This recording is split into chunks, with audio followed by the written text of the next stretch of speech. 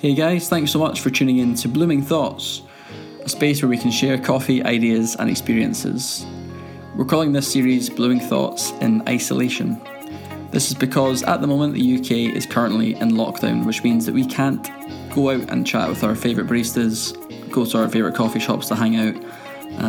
So this is a space we're creating, so you're still able to do that. You're still able to listen into conversations that we're having with people that work within the coffee sphere, whether it's people that are working as baristas, working as roasters, working as freelance, working in the engineer side of things, or engaging with culture and making coffee a part of that. It's worth noting as well that these conversations are being had over an online platform. So that means sometimes the connection might not be fantastic, you might not be able to hear everything that's been said, but we're not breaking those social distancing laws. Don't worry about that. So let's get stuck into today's episode. Thanks very much for tuning in. Welcome to this episode where we are joined by Phil McGowan, who is currently studying a Masters around the area of coffee production in colonial Kenya. Hello Phil. Hello Liam, how are you? I'm very well, how are you? I'm not too bad. Good stuff. Have you been at much today then? You've had a busy day yourself or? I have. I've delivered many donuts today. So because of ongoing COVID-19 developments, our local cafe, O Donuts, they're shut unfortunately, but we've decided to be able to deliver donuts and bring a little bit of the cafe to our old customers, and people have been ordering donuts, and it's been really fun. That's class. Going about delivering them. Yeah. So you've been the donut man for today, yeah? I have. There was one or two of us because there's so many orders, but it has been fun. It's a lot of regulars from the cafe, so it's cool. And what was your mode of transport? Were you driving? Were you biking it about? Today I was a van man. I had for the first time I was driving a workman's van essentially. So it was kind of scary at first, and especially the other day I was in the Holy Lands, which is a very tight street area behind the university in Belfast where lots of students live. Yeah. And it's hard to get the massive van down those streets and park in those streets, but it was okay. I don't think I hit anyone or anything. And it's good. It's not exactly holy, when I first moved to Belfast I thought the Holy Lands was just like really nice, maybe upmarket place, but it's not not like that. So I don't want to say the opposite because I don't want to offend anyone. But I mean, have a look for yourself. Google Earth. Yeah. Google Earth exists. Zoom in. You can find out. Cool. So, Phil, do you want to tell us maybe a little bit about yourself and maybe give us a fact that people may not know? Okay, yeah. So I was a barista. I've worked in a few cafes around Belfast over the past 7 years. Cool. So I'm no longer behind a coffee machine every day, and I've taken a step back into academia. Okay. Not all bad and sad because my research is actually, funny enough, about coffee. Cool. So I think we're going to talk more about that later. Yeah. But the course itself is a Masters in Economic and Social History at the University of Cambridge. Super. So that's been really fun so far. It's my first year away from Belfast, away from home. So a big year. Yeah. How have you found that, moving away from home? Yeah, actually, I was expecting to be quite homesick, to be honest, because I really love Belfast and I really love my friends here and my girlfriend's here and my cat. Most importantly, my cat is here. So, but to be honest, it's been okay, and I've made a lot of new friends, and it's been nice to sort of get to know a new city. Yeah, totally. So the fun fact that no one knows, this caught me off guard because I had to think about that for a while, because a fun fact is like you usually have a go-to for that, but a fun fact that no one knows, that's a tough addition. Yeah. But I've had some time to think about that a little bit. Okay. And something that not many people know about me that I found out that was fun / weird when people did find out was when I started living with my friends, they realised because my toothbrush was left in the shower once, they were like, "Why's your toothbrush in the shower?" Because I brush my teeth in the shower. Oh, do you? And apparently that's really weird. Yeah, but I've only discovered this recently that people do that, and I find that very bizarre. Yeah, so is that fun? I don't know, maybe it's fun. Maybe it's just more weird. Well, if you enjoy it, it's fun. Yeah, it's fun. I used to think it was time efficient, but I really don't think it is. It does give you those few extra minutes in the shower to sort of, instead of doing nothing and just enjoying the hot water, you get to enjoy the hot water and brush your teeth. Yeah, I've heard people peeing in the shower as well. Maybe you don't do all three, do you? You don't pee, brush, and wash. Yeah, maybe that's a thing where you can do all three at once. It's like a triple or something. Yeah, that'd be. No, I don't pee in the shower. The cosmopolitan shower. Yeah. Yeah. Awesome. So we're going to chat a little bit, first of all, about your coffee journey. So do you want to tell us about your first ever experience with coffee that you had? Yeah, cool. So, that was... I can't recall drinking coffee at all in my early years. I think it scared me, and maybe it smelled weird or something. Yeah. But when I was at school, my first job was at Starbucks. Okay. So when I started there, I hated coffee. Like the first few times I tried it, I thought it was awful. But because we were in so early in the morning to start work and open the cafe, I ended up drinking it to keep me awake. Sure. And that was really my first experience, and I didn't really think much of it. I thought, this is good because it keeps me awake. Yeah. Chuck in loads of syrup and... Yeah, actually, I think I did drink filter coffee, which is quite strange because when you're drinking it just to keep you awake, you tend to go for something milky or smooth, but there was something about filter coffee. I think I did take a bit of milk in it, but I think maybe Starbucks encouraged us to try the different filters. So I don't think I wasn't able to distinguish differences in taste notes or origins at that point. No. And maybe that's also a bit because of the coffee, but it was. I enjoyed having filter. Nice. Wake me up. Yeah, I think it's maybe the cheapest one in Starbucks as well, isn't it? Filter. Yeah, it is. You get free refills. I really distinctly remember a phase actually where so there was a deal with the Starbucks card where a small filter at Starbucks was 95p. Yes. And all of a sudden we developed all of these new regulars who'd come in every morning for a small filter. Yeah. I used to work at Starbucks as well, and I remember that was a very common theme. Which Starbucks did you work at? It's one kind of closer towards Kings Hall direction. Ah, okay, that was Upper. My girlfriend's sister worked there too. What a small world. There you go. What a small city. Yeah. Yeah. Cool. And when then did you first discover this other side of coffee that is known as specialty coffee? So I think Starbucks did help introduce me to that, ironically. So a lot of people I worked with were very into specialty coffee, and that's what really put it on my radar. Okay. So at Starbucks Botanic, I worked with Jason Hindman, who he went on to work for the Barn, I think, while I was still at Starbucks. Okay. And then after Starbucks Botanic was my first one, and after that I moved to Starbucks Great Victoria Street, and there was a few others there.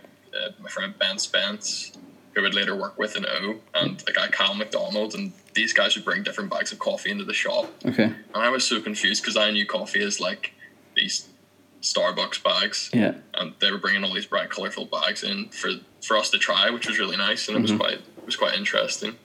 And there was this place that everyone talked about. This is how all of the stories go in Belfast, I think, called Established Coffee. Yeah. And I went there. I think after shift I went there and I had a filter coffee, and I was like, this is nothing like what I have experienced in Starbucks. Yeah. How did this happen? Yeah, I think Established is the oracle for most people of decent coffee in Belfast. It's really cool that a lot of us had a similar experience with that, and that's what turned a lot of people on to coffee in Belfast. Yeah, it's credit to them for that, you know. For sure. And there, from that point, I think I became interested in how coffee could taste different. So I became a coffee master at Starbucks, which was really cool because I got to wear a black apron. Yeah, like the black belt, isn't it? You get the black apron. Did you have one? No, no, we're not getting into that. It's a hard time in life. Yeah, but there's always time to go back, you know. Yeah, there is.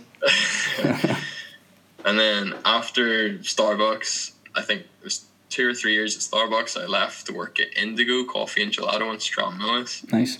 And that I made a lot of great friends there and learned a lot about coffee, and that was really fun. And after that, I moved to O Donuts to help them open up, and now I am studying. That is a brief history. Nice. A brief history of Phil. Yes. Lovely. So you mentioned there that you were for a while working in O Donuts. Tell us a little bit more about the role you had there. Yeah, so it was super fun. I really enjoyed it. It was somewhere for me. I enjoyed it because the other aspects of the business, apart from the coffee, were so straightforward. So it was essentially just donuts and the bakery who it already existed before it opened up. It was essentially an extension of the bakery, and this allowed the baristas or people who were hired for the shop to be baristas solely and focus on making coffee and not have to worry about other things as much as maybe they do in another place. And that was something I really adored about it. Yeah. And in terms of, because maybe quite a few coffee shops would just have the one kind of staple roaster, but whenever I went to Donuts, what I really enjoyed about that was there was always kind of a circulation of different roasters. Were you involved in that at all, in sourcing out different coffees? Yeah, that was my baby. That was my favourite part of the job. I loved doing that. So our house roasters were, of course, Root and Branch. Yeah. So they're a local roastery in Belfast, maybe 5-10 minutes remote. Sure. So they distributed our equipment, the Slayer, the 3-temp. Yeah. And we purchased those through them. So it was great to have them around the corner if anything went wrong with those, which it did a couple of times. And Simon was right on hand to help us out, so that was good. Yeah. And the other roasters, we did guest roasters, and those tended to be bigger names from around the UK or Europe. So we had Square Mile, Round Hill, Five Elephant, Workshop, and we also had Bailey's from Belfast. Yeah. They were great. Yeah. But another thing was I realised my selection process for the guest roaster, because I wanted someone who was established and sort of already people would recognise the name and want to come in to try something from them. Yeah. I realised we were naturally excluding from our selection smaller roasters and newer roasters who were struggling to develop a name. Yeah. And I wanted to be able to provide a platform for those roasters, especially the more interesting ones that not a lot of people had heard about. Sure. So we had a thing called a Spotlight Roaster. Okay. And that was where we'd feature one coffee from a smaller, newer roaster with a unique approach to the industry. And it was sort of a way of saying to people who follow O and like our coffee, hey, here's something that we've found out about and we think it's really cool, and you should try it too. So we have like them on filter and one option on retail. And I think a good example of that was Redemption Roasters. Yeah. So they teach prisoners how to roast coffee. So they're actually based inside of a prison. Yeah. The Mount Prison in Hertfordshire. Yeah. So young reoffenders, they focus on people who reoffend because it tends to be a lot of that problem is to do with not having a job skill. Sure. So you essentially come out of prison and find yourself in the same position that you were in before. Sure. So they taught those guys how to roast coffee, how to be baristas. So when they came out of prison, they had a place to turn to look to get a job. And it was really cool to be able to show off that story and tell customers about that story, because I think people are so amazed when, like, the social power of coffee is incredible. Yeah, and that's just a fantastic example. Yeah, I really love them. Yeah. And their coffee was banging too. Yeah, I remember getting one that kind of tasted almost like fizzy, it's quite strange to say, but yeah, like the acidity's almost like carbonated. Yeah, totally. Great. Okay, so now we're gonna kind of focus in a little bit more about what you're doing at the moment. So you've mentioned briefly that you are studying a master's in Cambridge. Just remind us again what exactly it is that you're studying. So the course is a master's in economic and social history. It's research led, so before we started, to get onto the course you have to apply with a research proposal. And I really wanted to, at that point, I still don't know, to be honest. At this point, I don't know whether I want to continue in coffee or in academia, because I enjoy both. Yeah. But so I proposed research that would orient around coffee, and I'm looking at the origins and development of the coffee industry in colonial Kenya. So that's sort of where the coffee industry began, around the 1900 mark, ranging until 1960-ish. So from its roots, the coffee industry in Kenya was just sort of dominated by British settlers who came to live there. Yeah.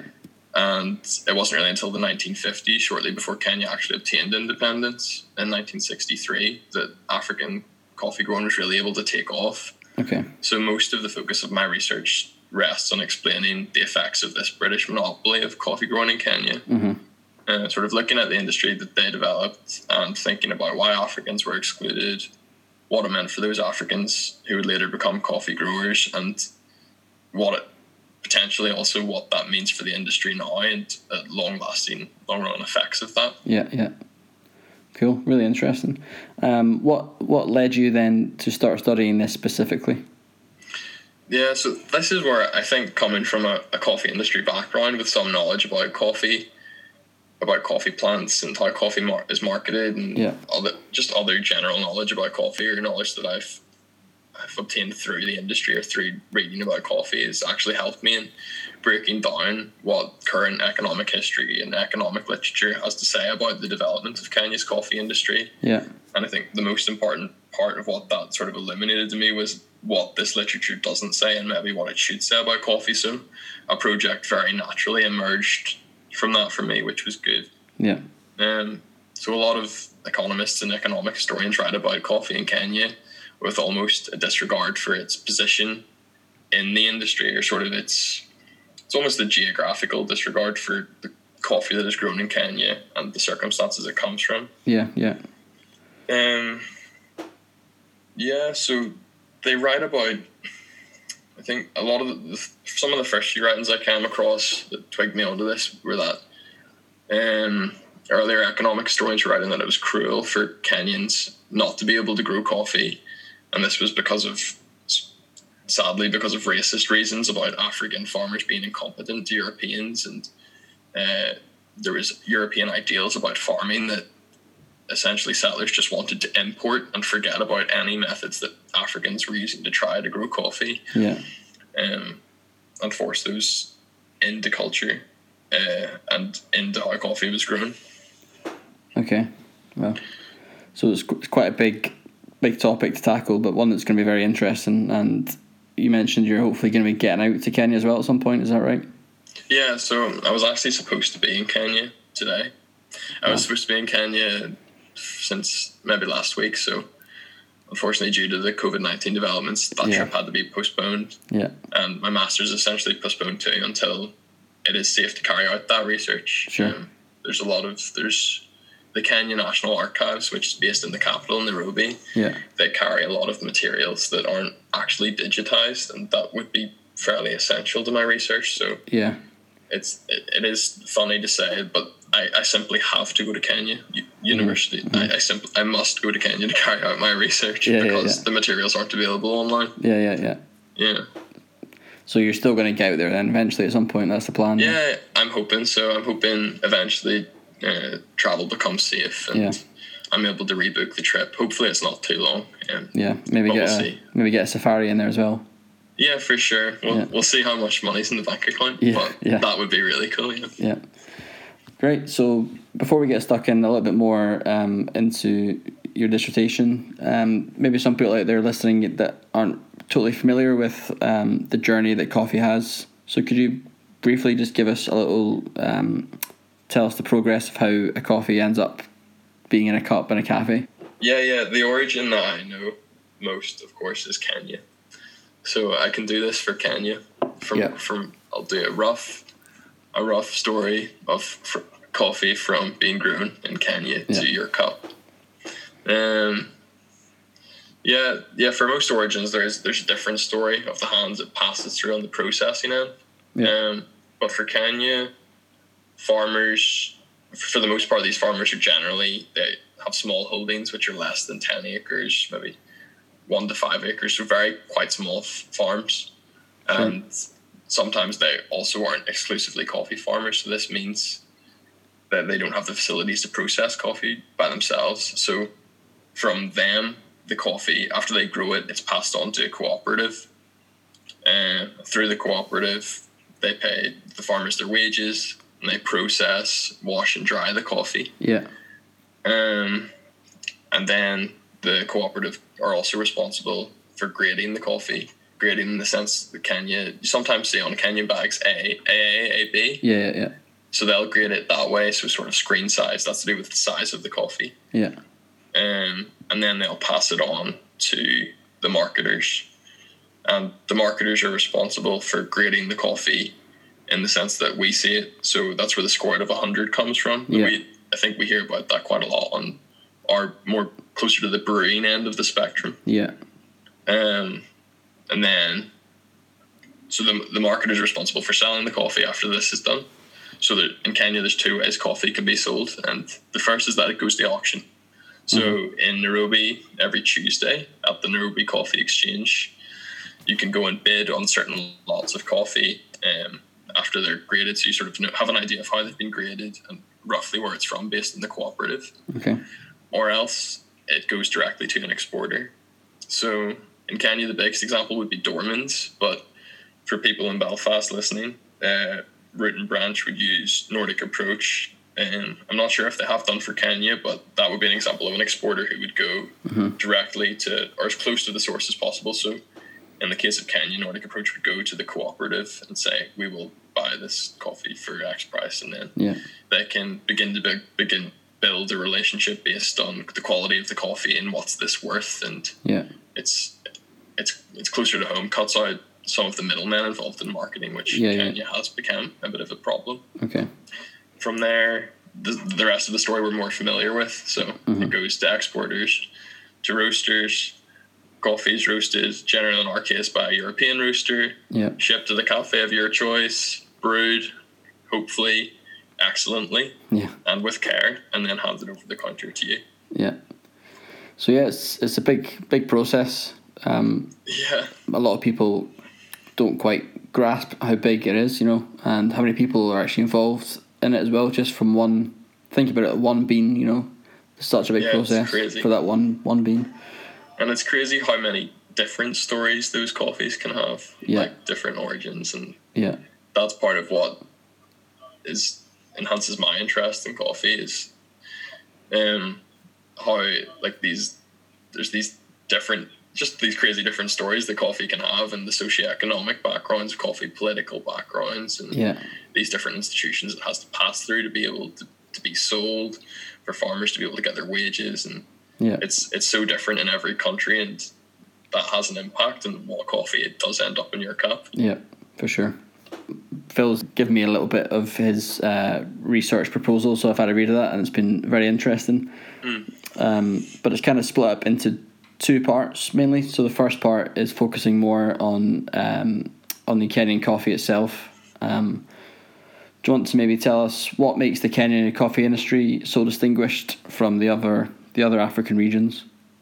Yeah, so I think it's so Kenya in East Africa, to situate it. So you've got neighbouring, in the colonial period, Tanganyika, which is now Tanzania, and also Uganda. Yeah. So Uganda is the easiest comparison, because in Uganda you've got this big low basin of land which is suited for growing Robusta coffee. Yeah. So Uganda pretty much primarily exports Robusta coffee. There is some Arabica, but mostly Robusta. And Kenya, I think, to this day is 100% Arabica, apart from a few experimental Robusta lots. So that's how it's situated in Africa on that coast, and that sort of feeds into the historical story in quite an interesting way as well. What exactly is the difference? Then you mentioned 2 things there. You mentioned Arabica and Robusta. You able to tell us just quite briefly what they are and what the difference is between them? Flip. Okay. So coffee, there are many species of coffee, and Arabica and Robusta are two types within that. So I think a lot of us are used to hearing coffee that is 100% Arabica is the only thing that we should be drinking. And that is not necessarily the case, but it's a marketing feature that's been built into how coffee is branded and marketed for different companies across the world. Robusta came around. Well, Robusta actually existed longer than Arabica, but the surge in Robusta growing happened because it is literally more robust in that sense that it combats diseases better. So farmers are able to grow more of it easier, and generally also the plants produce more yield. Yeah. So with Robusta, it almost seems like a win-win from the get-go, because you plant Robusta, if you're land suited to it, like Uganda, you plant Robusta, you get a high yield, and it's not as susceptible to the diseases such as coffee leaf rust that torment coffee plants. On the other hand, you plant Arabica, and it's susceptible to all of these diseases, very hard to grow, in a sense, quite fragile. So that's the interesting difference between Kenya and Uganda. But the main thing about Arabica is that it's more expensive and generally believed to be of a higher quality, which leads to this perception in marketing. So, in colonial Kenya, who would have been responsible for being the farmers on the plantations? Yeah, so you've got from the 1890s, sort of when coffee was introduced in Kenya. This is also when the period of high colonialism was kicking off. So you've got the British farmers who they see that coffee is of high value. They see that Kenya, being on the equator and having great terrain for Arabica coffee, can produce insane quality coffee, and they monopolized this.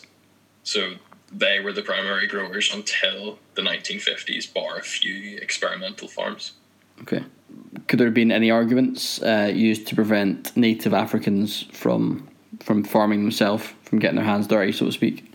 Yeah, this is part of what I'm looking at. So a lot of historians believe that the native Africans who wanted to grow coffee couldn't, because the Europeans placed very strict controls on them, because the Europeans believed, in the eyes of these historians, that African farmers were incompetent due to racially derived reasons. Okay. And I think this is to an extent true, but we'll come back to that. And there's another reason, which would be, I'm trying to think of the best way to describe this, but in colonies where settlers, such as in Kenya where British settlers came to live, they wanted to source native labour for their own use. So the British farmers set up these farms, and when they start to plant coffee, what is to prevent Kenyans from also starting to plant coffee and selling it for the same price? Essentially nothing. So historians write that the British settlers stopped Kenyans from growing coffee to essentially gain a cheap labour source for their own farms. So it meant that British farmers could pull Kenyans from essentially being able only to produce and sell things like maize or corn into coffee farming, where they would maybe get a slightly better wage, but ultimately be working for or on European farms. Wow. But the reason that I'm sort of forwarding is that there's this contrast between industries, and this has been touched on by historians, but maybe not applied so much directly to Kenya, where the Arabica industries, for the most part, were industries focused on quality.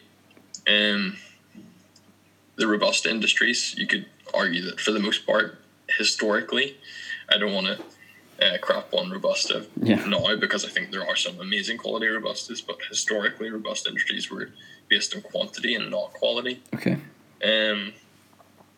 And the settlers in Kenya, because Kenya was more suited to Arabica, they developed this industry focused on growing coffee of high quality, which was naturally more labour intensive and more capital intensive. And all that means is that it required more labour and more labour inputs, so it required a lot of people working on the coffee and a lot of labour put into how it was set up on the farm and how the farm was maintained, and also the capital, which is just the money, literally the financial assets, to set up these processing factories that would clean the coffee, grade the coffee, process the coffee, and be able to promise the seller, this is the bag of coffee that you're getting, it is of this grade. Okay. Yeah, so I'm sort of saying I'm hoping to say, if what I find in Kenya aligns with this, that the industry crafted or produced, eventually set up by settlers in Kenya, was one that didn't, from the get-go, explicitly exclude African farmers. There was no law that ever said Africans can't grow coffee, but Yeah. because there was this high capital entry to the industry, which African farmers simply didn't have, Yeah. they couldn't enter the industry. They couldn't start growing coffee because they couldn't process it. They didn't have the facilities to process it. They didn't have the money to set up these facilities. Yeah. Some in neighboring Tanzania, then Tanganyika, Yeah. you have farmers who tried to grow Arabica coffee, but they were essentially ended up producing, because they didn't have the facilities to process it, Yeah. they ended up producing what we would now call a natural coffee, Okay. but what they called Mbuni or Buni coffee, which is spelled Mbuni for people who want to look that up. Okay. And it's just coffee that is dried with the fruit on in the sun instead of that being washed off. Yeah. But at that time, it was simply because they didn't have the facilities to wash it, and it was of poorer quality. Interesting. And inconsistent. Yeah. Yeah. So essentially, the settlers created this high capital entry industry with barrier that prevented Africans from entering it. So you mentioned there that there's some pieces of equipment, the things that the settlers couldn't get hold of. What kind of things would that have been? Yeah, so the Africans, there was this capital divide between the Africans and the settlers. So the settlers had, I think a lot of this rests on the Department of Agriculture, who were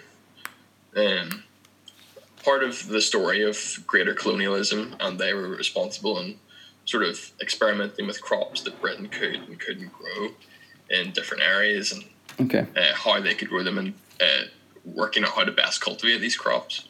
And they imposed a lot of, not imposed, but they brought about a lot of, they researched a lot on the coffee industry in Kenya. A lot of people might have heard, a good place to start on this is Scott Labs. So a lot of people have heard, you're in the coffee industry, or who like their coffee, have heard about Scott Laboratories. So when we talk about Kenyan varieties, we say SL28 and SL34. Yeah. See that on bags? Yeah. So that essentially means Scott Laboratories 28, Scott Laboratories 34. And these guys were commissioned by the Department of Agriculture to essentially research coffee varietals in what is best suited to Kenya's soil. Okay. And those, the SL28 and SL34 they are numbers of experiments of cultivars which came from their experiments, and which could be grown in Kenya. And those were some of the two most successful ones, and they're still grown today, which that's why we can see them on bags, of course. Well, yeah. So there was things like that was high capital. There was these guys coming over to experiment with coffee and different coffees that could be grown. Yeah. And essentially the seeds from those, they were expensive. And also growing those, despite them being amazing coffees to sell, growing them required a lot of capital. Yeah. So you needed to manure them correctly, plant them correctly, process them correctly. So like a processing facility would have costed thousands of pounds. Yeah. A lot of a good difference between the farms as well is that the European farms, generally, there was a spectrum of sizes, but the European farms were quite big. So they had their own processing facilities sort of built on, whereas a lot of smallholders, Africans, couldn't afford this, and that's why eventually the cooperative system would develop, which we have now. Yeah. So the cooperative provides a processing facility for maybe 500 African farms. Sure, yeah. So that really facilitated quite a lot then to that. Yeah, so once the cooperatives came about, sort of starting in the late 30s, you have Africans being able to finally process their coffee and finally work towards this industry oriented around quality that settlers had created. Yeah. And that's interesting because in a lot of other African history, the Department of Agriculture are sort of looked upon as essentially useless. So historians would say that they imposed methods of farming that were Eurocentric, sort of European ideas in areas that they weren't best situated. So I think my supervisor, actually, Gareth Austin, he writes about cocoa in Ghana. Yeah. So what's interesting there is a lot of Europeans' farms ended up closing because comparatively in Ghana to Kenya, the Africans were actually able to grow their high value crop, which was cocoa, and they were able to compete with the settlers. So the settlers who followed the Department of Agriculture's guidelines, such as planting cocoa, in these very long straight lines with nothing else on the farm, monoculture it was called. This didn't work for those farmers, and actually Cadbury's had a farm. I found this really interesting. Cadbury's had a farm that closed in the 1920s. Oh, wow. And it was outcompeted by Africans because they were more aware of how to work the land. Yeah. So a lot of it's to do with soil erosion. So the Africans knew that they had to fallow one part of the land while they moved on to another part of the land and planted cocoa there. So a lot of historians make an assumption based on case studies like that. The Department of Agriculture were useless. Yeah. But in Kenya, it seems that the story was a lot more mixed than that. And Yeah. the quality-focused industry actually benefited from the assistance of the coffee industry. Yeah. So there's this interesting sort of thing to pick apart where we're talking about how useful were the Department of Agriculture and how much of it is actually down to excluding African farmers based on racial ideals, and how much of it is actually useful. Yeah. And that's an interesting comparison then that you can see there. Yeah, for sure. Yeah. Great. Well, we could go on for a lot longer and chat about this, but if anybody out there wants to find out more, is there any way they could, are you happy for them to get in contact with you in any way? Yeah, for sure. I am readily available on Instagram at Phil, Phil. My second name is McGowan, but McGowan was taken, so I changed the N on the end to an O, which is the letter after N on the alphabet. Yeah. So it's Magawao. Magawao. So Magowao.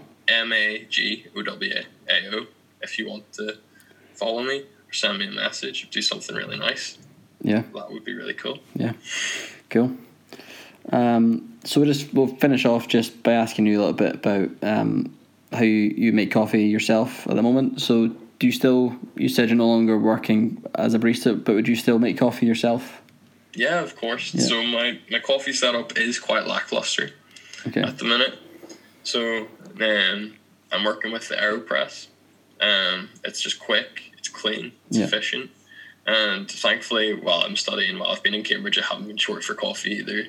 The guys at O have sent me coffee. And my friend Josh, who works at the barn, sent me coffee. Okay. And I got coffee from Root and Branch. So I've been completely sorted for coffee. And I've just maybe brew like 2 or 3 a day. Nice. So that's been good. Yeah. And have you got any kind of plans then for the future? Maybe it's a bit unsure at the moment, but is there anything that you are looking towards then? Yeah, I'm still straddling this sort of weird gap between academia and coffee, but if I was to go into coffee, I'd love to work on the sourcing end, more towards the producing end. Yeah. Or if I was to go into academia, I'd love to write more about coffee. So essentially, straddle the gap as long as possible and put off making a decision for as long as possible. Yeah, well, we've got a good chance to do that now where most of us are locked down, so... Yeah, I'll keep reading and I'll keep making coffee, so no excuses. Definitely. Well, Phil, thanks very much for taking time to speak to us. Really appreciate that. Thank you very much for having me on. That was fun. Yeah, good fun. Maybe see you about driving a van with full of donuts at some point? Yeah. Yes, place an order and O Donuts will bring donuts straight to your door and I will sell them. Check that out. Great, thanks Phil. Thanks. Cheers, bye-bye. Bye.